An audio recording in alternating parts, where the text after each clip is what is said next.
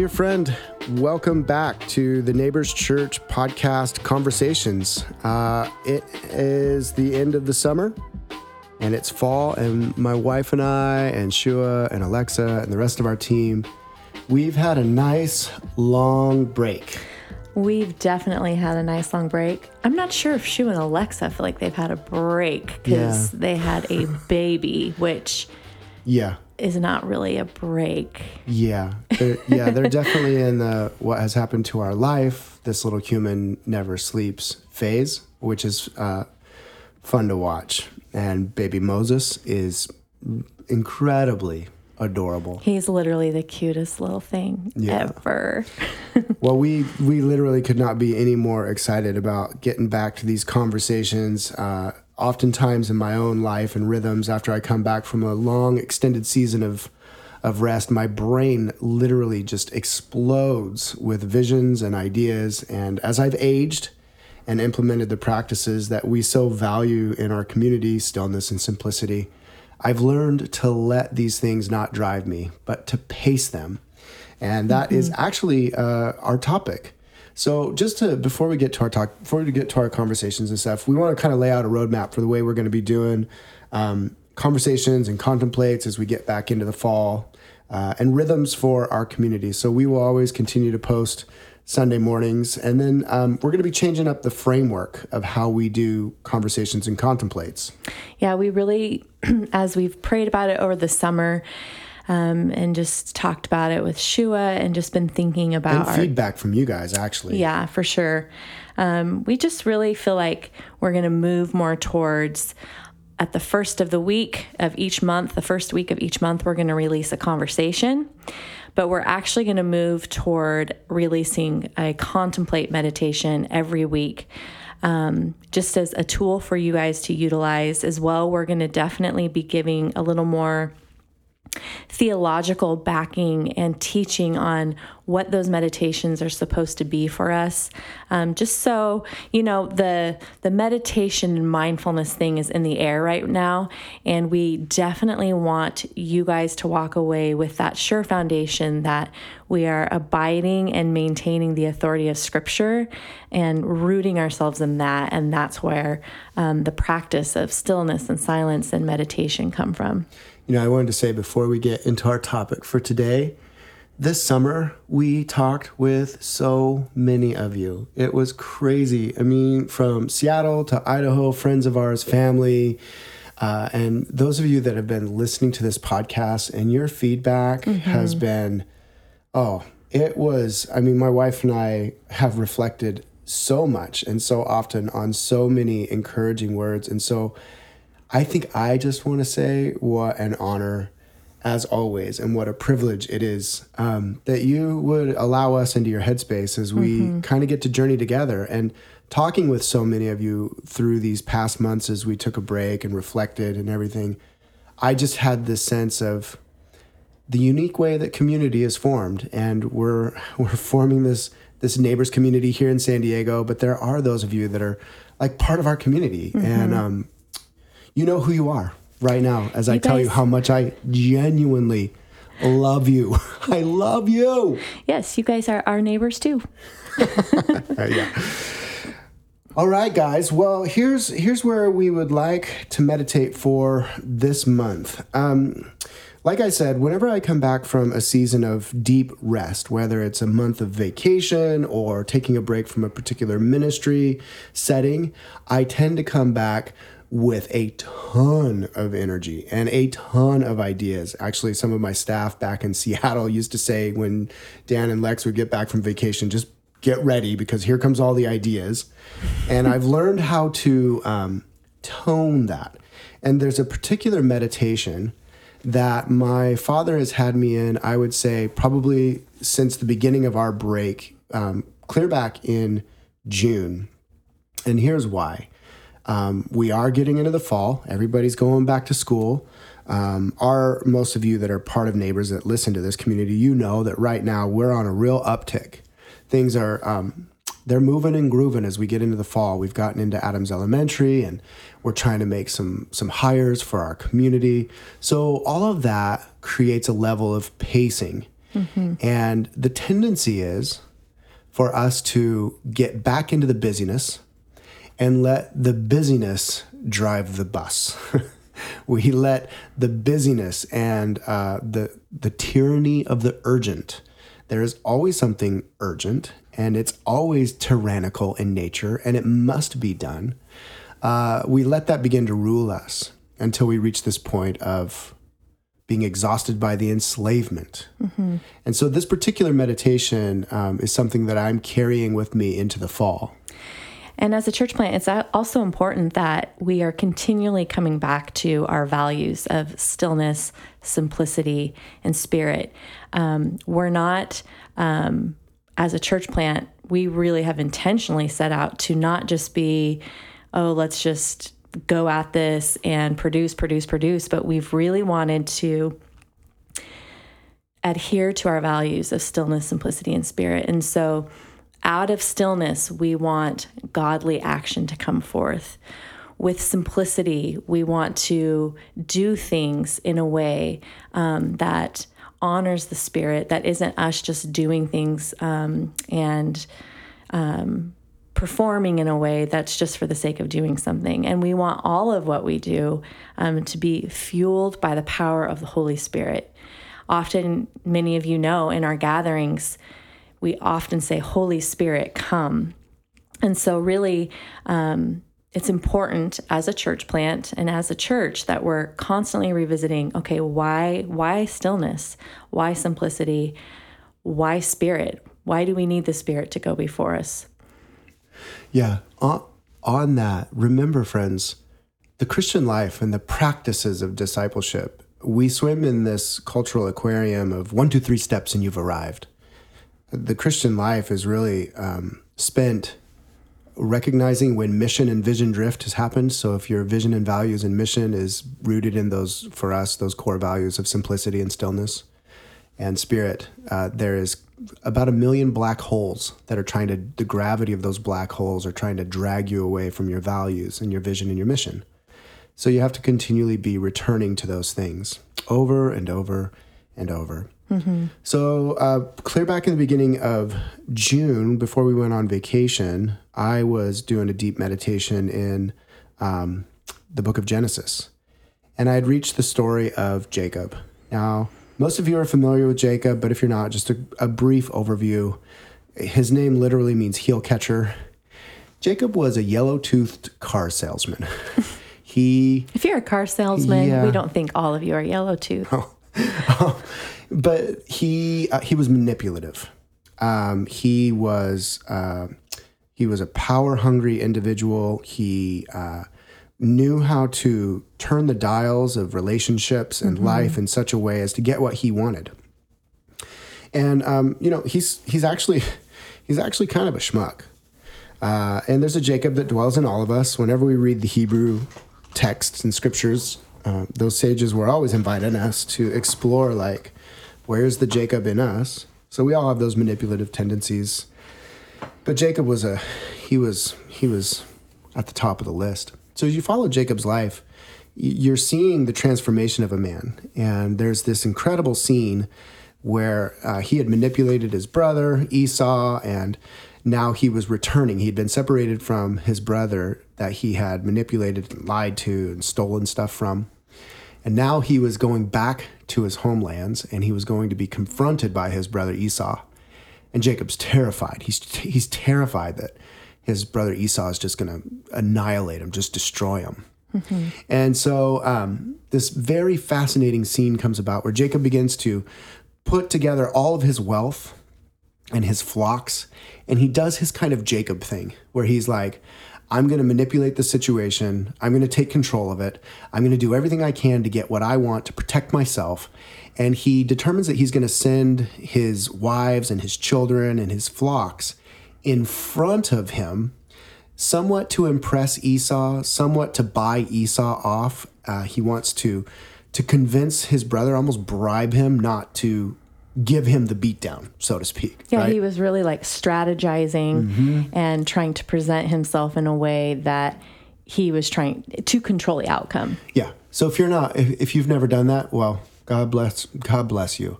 But we all do that. We all strategize. In fact, you may be strategizing something right now, figuring out how to make some situation go the way that you want it to go. And you're already in that kind of pace of staying up all night, whatever it is that you experience in your body as you're trying to control something. Okay, story goes on. It's this bizarre scene where Jacob sends the flocks and everybody in front of him, and all the Hebrew text says is that he wrestled with a man of God, the angel of the Lord. And through the night, he wrestles with this being, this mysterious being.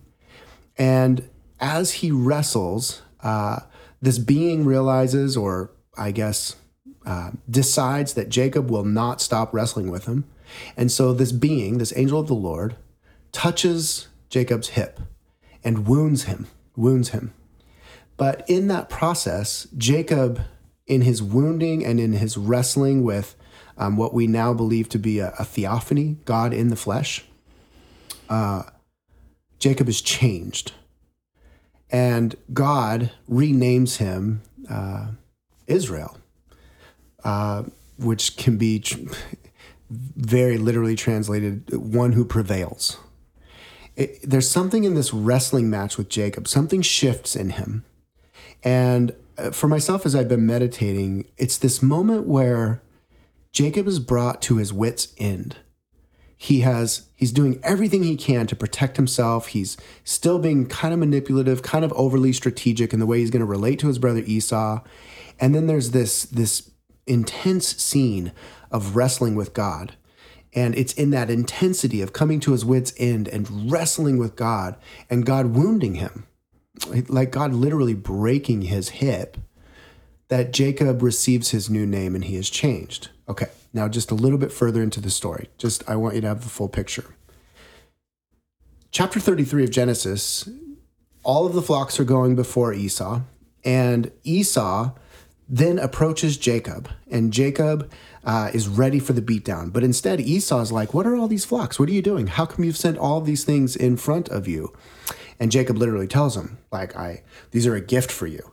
And Esau's like, hey, man, it's all good. And I truly believe that Jacob's wrestling with God had created this forgiveness in Esau somehow. And Esau's forgiveness, Esau's mercy is just a mark of how God will go before us. We don't need to set up things to go before us to get done what needs to be done. What we need to do is wrestle with God and allow him to even break us so that God can do what he wants to do in whatever situation we're dealing with. But here's the incredible insight that I have really been meditating on. This is the kernel of our conversation for the day. Esau and Jacob meet, they talk, everything is great. And Esau says, okay, Jacob, come on, let's go back to our homeland. Let's go right now. And Jacob makes this really interesting comment. He says to his brother Esau, you know that the flocks and the children can't be driven too quickly. And so you go on ahead of me, and I will go at the pace of the flocks. Mm-hmm. There is something both, I think, in Jacob's brokenness, having wrestled with God. There is something in experiencing this release from Esau that wasn't based on what Jacob did. It was a supernatural release that God brought about, I think, through the wrestling and through the prayer. It's as if Jacob can come to rest now, and he can go the pace of the flock. He doesn't need to strategize any longer. He doesn't need to move ahead. He doesn't need to get it figured out. He can be constrained. He can be restrained, not only by his own personal weakness, but he can be now constrained by the weaknesses and the slowness, the inabilities, the ineptitude of his own flocks. And I would say the kernel of this conversation is that in some measure, now Jacob was still kind of schmucky, but in some measure, he's less about himself and he's more about those that he could care for. And you see it in this mark of going the pace of the flocks. You know, really all of us have, like Jacob, been wounded. We've been marked, so to speak. through different circumstances in our lives and different seasons that we've gone through, often that are painful. Most of the significant things we endure in life have a level of pain to it. And obviously, marriage is significant and having children is significant, but all of those things have aspects that come with it that have pain to it. The most significant things in life usually have something with it that's painful. Marriage can have pain points, and that's significant in our life. Even having children, this gift of being able to have a child, there's a lot of pain that comes with having a child. So all of us have been wounded at different times in our lives and slowed down by it. And even Jacob having this hip out of socket and this limp for the rest of his life, really that became his badge of honor. It was this marking that became a point of honor in his life. It slowed him down in a way where there was an honor in it. He was given a new name, a new identity in Jesus. And so many of us have these different things that have wounded us and that have slowed us down to go at the pace of the flock. It can be a limitation that is physical. It can be a mental and emotional slowing down. It can be going at the pace of our circumstances. We each have different things that have contributed to our lives that have slowed us down. So really, I think this begs the question, where have we wrestled with God and have been wounded and forced to slow down? Yeah, this is really, it plays out in every way. So here's a really quick example for myself. I am at a stage in my fitness career, my armchair amateur fitness career, where I'm literally recognizing I have to slow down. And it's hard. It's really hard when in your mind you're still 18 years old, but your tendons and your tissues, they are 44 years old. And you've done a lot of running and gunning on those tendons and tissues. I have. Downhill skiing. Yeah. Intensive sports. Yeah, a lot of athletics. A lot of wear and tear. A lot of years of CrossFit now. And that's been the thing. It's been really interesting because our church is really young and all these young people want to come over and work out. And I have found myself really, back in my 30s when we were still in Seattle, working out with the guys at the gym, just wanting to compete like crazy. And it just breaking me, constantly being broken, but just badgering through that pain so that I could be somebody in the gym, right? It's so ludicrous now at my age. But here I am, and I'm more than willing to reduce the weight. And I'm more than willing to reduce the reps and let the young guys do what they do. I don't want to bowl through the pain, my shoulder pain. Like it's a mark of maturity. It's a mark of wisdom that says, okay, the body is telling me right now that something is off. And so I'm going to tend to that. I'm going to make that priority. It's a shifting of emphasis in how I understand valuing and loving and caring for myself and actually building an identity out of security and comfort. So you have to ask yourself, friend, where is there wounding that you are just bowling right through? Is there something that God is saying, hey, this wounding is actually to slow you down. It's to transform you. This pain, this physical pain, it's to transform you. This mental pain. And so many of us are dealing with mental issues and mental wounding, mental pain, and that is not to be run from. It's to be embraced and allow it to produce deep prayer.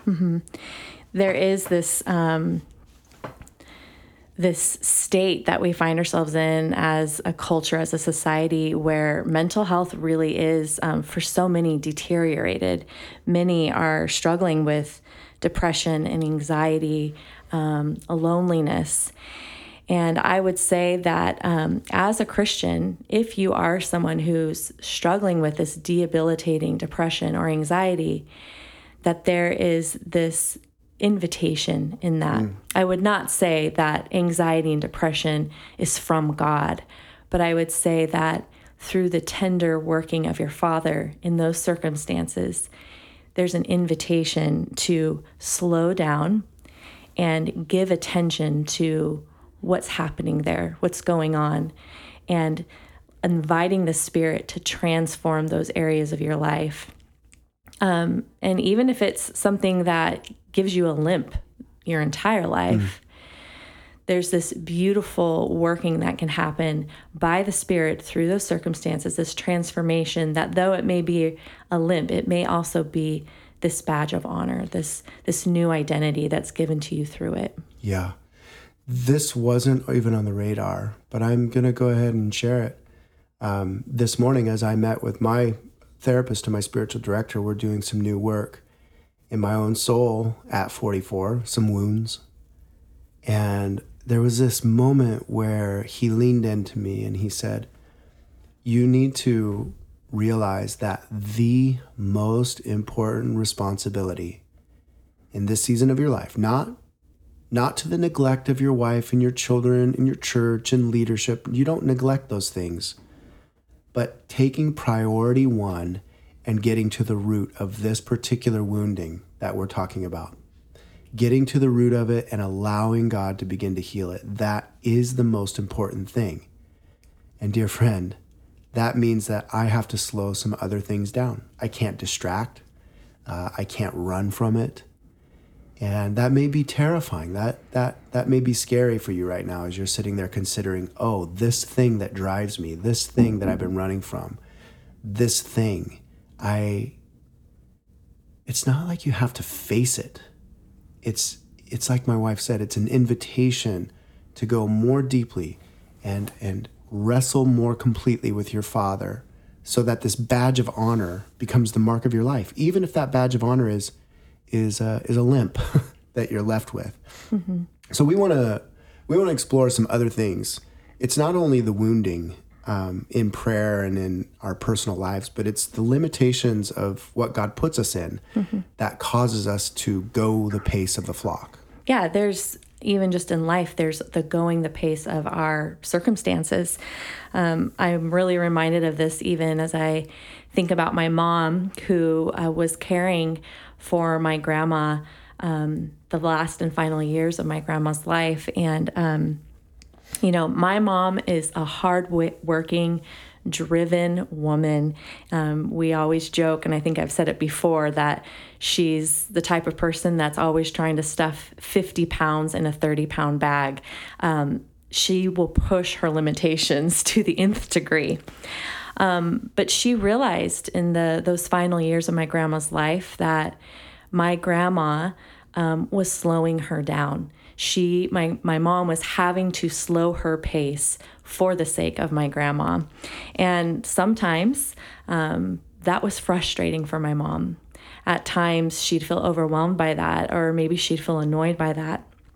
But one of the things as I was just talking to my mom and asking her about this and just, checking in with her to say, are you okay with me sharing this on this podcast? I asked her, what is one thing you learned during that final year with grandma where you had a few years of repetition and learning and growing and having to slow down in this area? And I asked her, what's the one thing you took from that? And my mom said that she came to realize that there was really no place as important than to be right there by the side of her mother. And of course, with my grandma passing back in April, that was a very emotional thing for my mom to say, even to me in that conversation, just realizing everything else wasn't as important as that moment where she had to slow down and be by the side of her mother. And I would want to encourage you guys, many of us have circumstances that might feel frustrating, might feel annoying, that might even make us feel angry. But there is something to be found in that. And like for my mom, there was this intimacy created with her mother by having to slow down and go the pace of my grandma physically, even going the pace of my grandmother mentally as her mind deteriorated. There was this intimacy in those moments of slowing down that was created. And dear friend, I want to encourage you, if there's some circumstances that are slowing you down, there's an intimacy that abounds in that slowing down. There's a closeness that's can be created if you're willing to slow down. Yeah, let that be a theme through the rest of this month. This slowing down thing is about intimacy with God. And so whether it's your personal wounding, the depression, the anxiety, there's no speedy way through that. You have to go at the pace of your own soul. And our souls, they're not speed machines, friends. We have been designed to be reflective lakes of God's glory. And the winds that rip up and stir up the waves of our souls must be let go of. It's a beautiful intimacy, and it's a painful intimacy, but it's also a joyful intimacy. Let's dial this into the framework of our community, because it's not just the individual that we're talking about here. We're talking about a community that looks at one another and says, how do I move at the pace of the flock that I've been placed around? And no matter where you find yourself in community, more than ever, your church, the family of God, you are tethered to these humans. And in some way, in some mysterious fashion, you're tethered to their limitations. And that means that church is not about going to be with the new hip group. Church is not about affinity-based stuff. Like, I'm going to go hang out with all the singles that are 27 years old and working on this track in their careers. Like, that is so the opposite of what the church and the family of Jesus actually is. We are actually tethered to each other's limitations, and we learn to move at the pace of each other as we are in each other's midst, as we are in each other's presence. Yeah, I would say slowing down and moving at the pace of the flock really can be a powerful expression of the Spirit working within a community.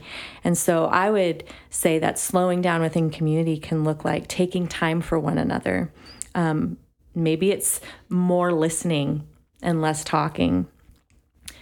Families, maybe it's bringing in singles to your home where they feel like they get to sit around a kitchen table and have a meal with a family and be brought in. But that's slowing down and making space for that, and not just as a family pushing ahead with your schedules and your demands, but saying, no, we want to slow down. We want to make space for this. It can be having, to that point, having an open table, extending hospitality to one another and to our neighbors, to those who aren't yet part of the family of Jesus. Well, and on that, honey, it's really interesting. It feels like this conversation has moved in concentric circles. We've started with the wounding and the slowing down our own souls in that wrestling with God, whatever that may be. And then we moved it somewhat outward to the limitations of our circumstances, the limitations of our finances, that we have to slow down and let God go before us in those limitations. We have to recognize our weakness, that we can't control it. And then we've moved into now a brief kind of bullet point on community. And I think the next place that we need to move at the pace of the flock is this outward look. Where are there people and souls that our current pace causes us to just pass right over? In my own life right now, when I go to pick my daughter up from her little ice cream shop job, there's a particular homeless woman on the corner. She always sets up shop. She always sets up her sleeping place right by Edison Elementary, and she's always standing slumped over. And about 4 or 5 times now, I've driven past and I've glanced over, and I've thought to myself, maybe I could just and should go pray with her. But then the pacing. I got to get home. I got to get all my stuff ready. But what if limiting myself to the pace of Jesus's flock and the poor and the homeless would say, no, I'm going to limit myself tonight to the pace of this woman, this broken woman, and I'm just going to go get her name. and just talk to her. You see, the action of Jesus in this world is always towards the slow, the inept, the broken, the wounded, the hurting, the incapable. And we live in a culture that despises those things if we're really honest. It's why Christianity is so backwards, and it's why true Christian practice in this life is so difficult. And so, friends, I think that's actually a powerful and a good point of meditation, a good place for us to stop even this conversation now. This coming month, we want to admonish you and encourage you and even ourselves to slow down, to go the pace of the flock. That may be going the pace of your own soul, your own limitations, your physical limitations, your mental limitations. Maybe you're going the pace of your wounding, where you need to give some attention and step into the invitation of the Spirit. Maybe this month you're feeling inclined by the Spirit to go the pace of your circumstances. Maybe there's something circumstantially that you've been slowed down, and this conversation is a reminder to say it's okay to slow down. Let those circumstances slow you down and step into the intimacy that can be created through that slowing down. Perhaps you're feeling inclined to slow down for community, for those within our body. Maybe you need to welcome someone to your table this month. Maybe you need to send someone a note in the mail. Take the time to handwrite a note and send them a little note in the mail and encourage them. Or maybe the Spirit's inclining you to slow down where you can actually see humanity living amongst us, the marginalized, the off-scouring of culture, those who have really nothing to offer that we think, but really they have much to offer you in your own soul. So we just want to encourage you with those words and bless you as you go forth this month in going the pace of the flock. Shalom, friends. Shalom.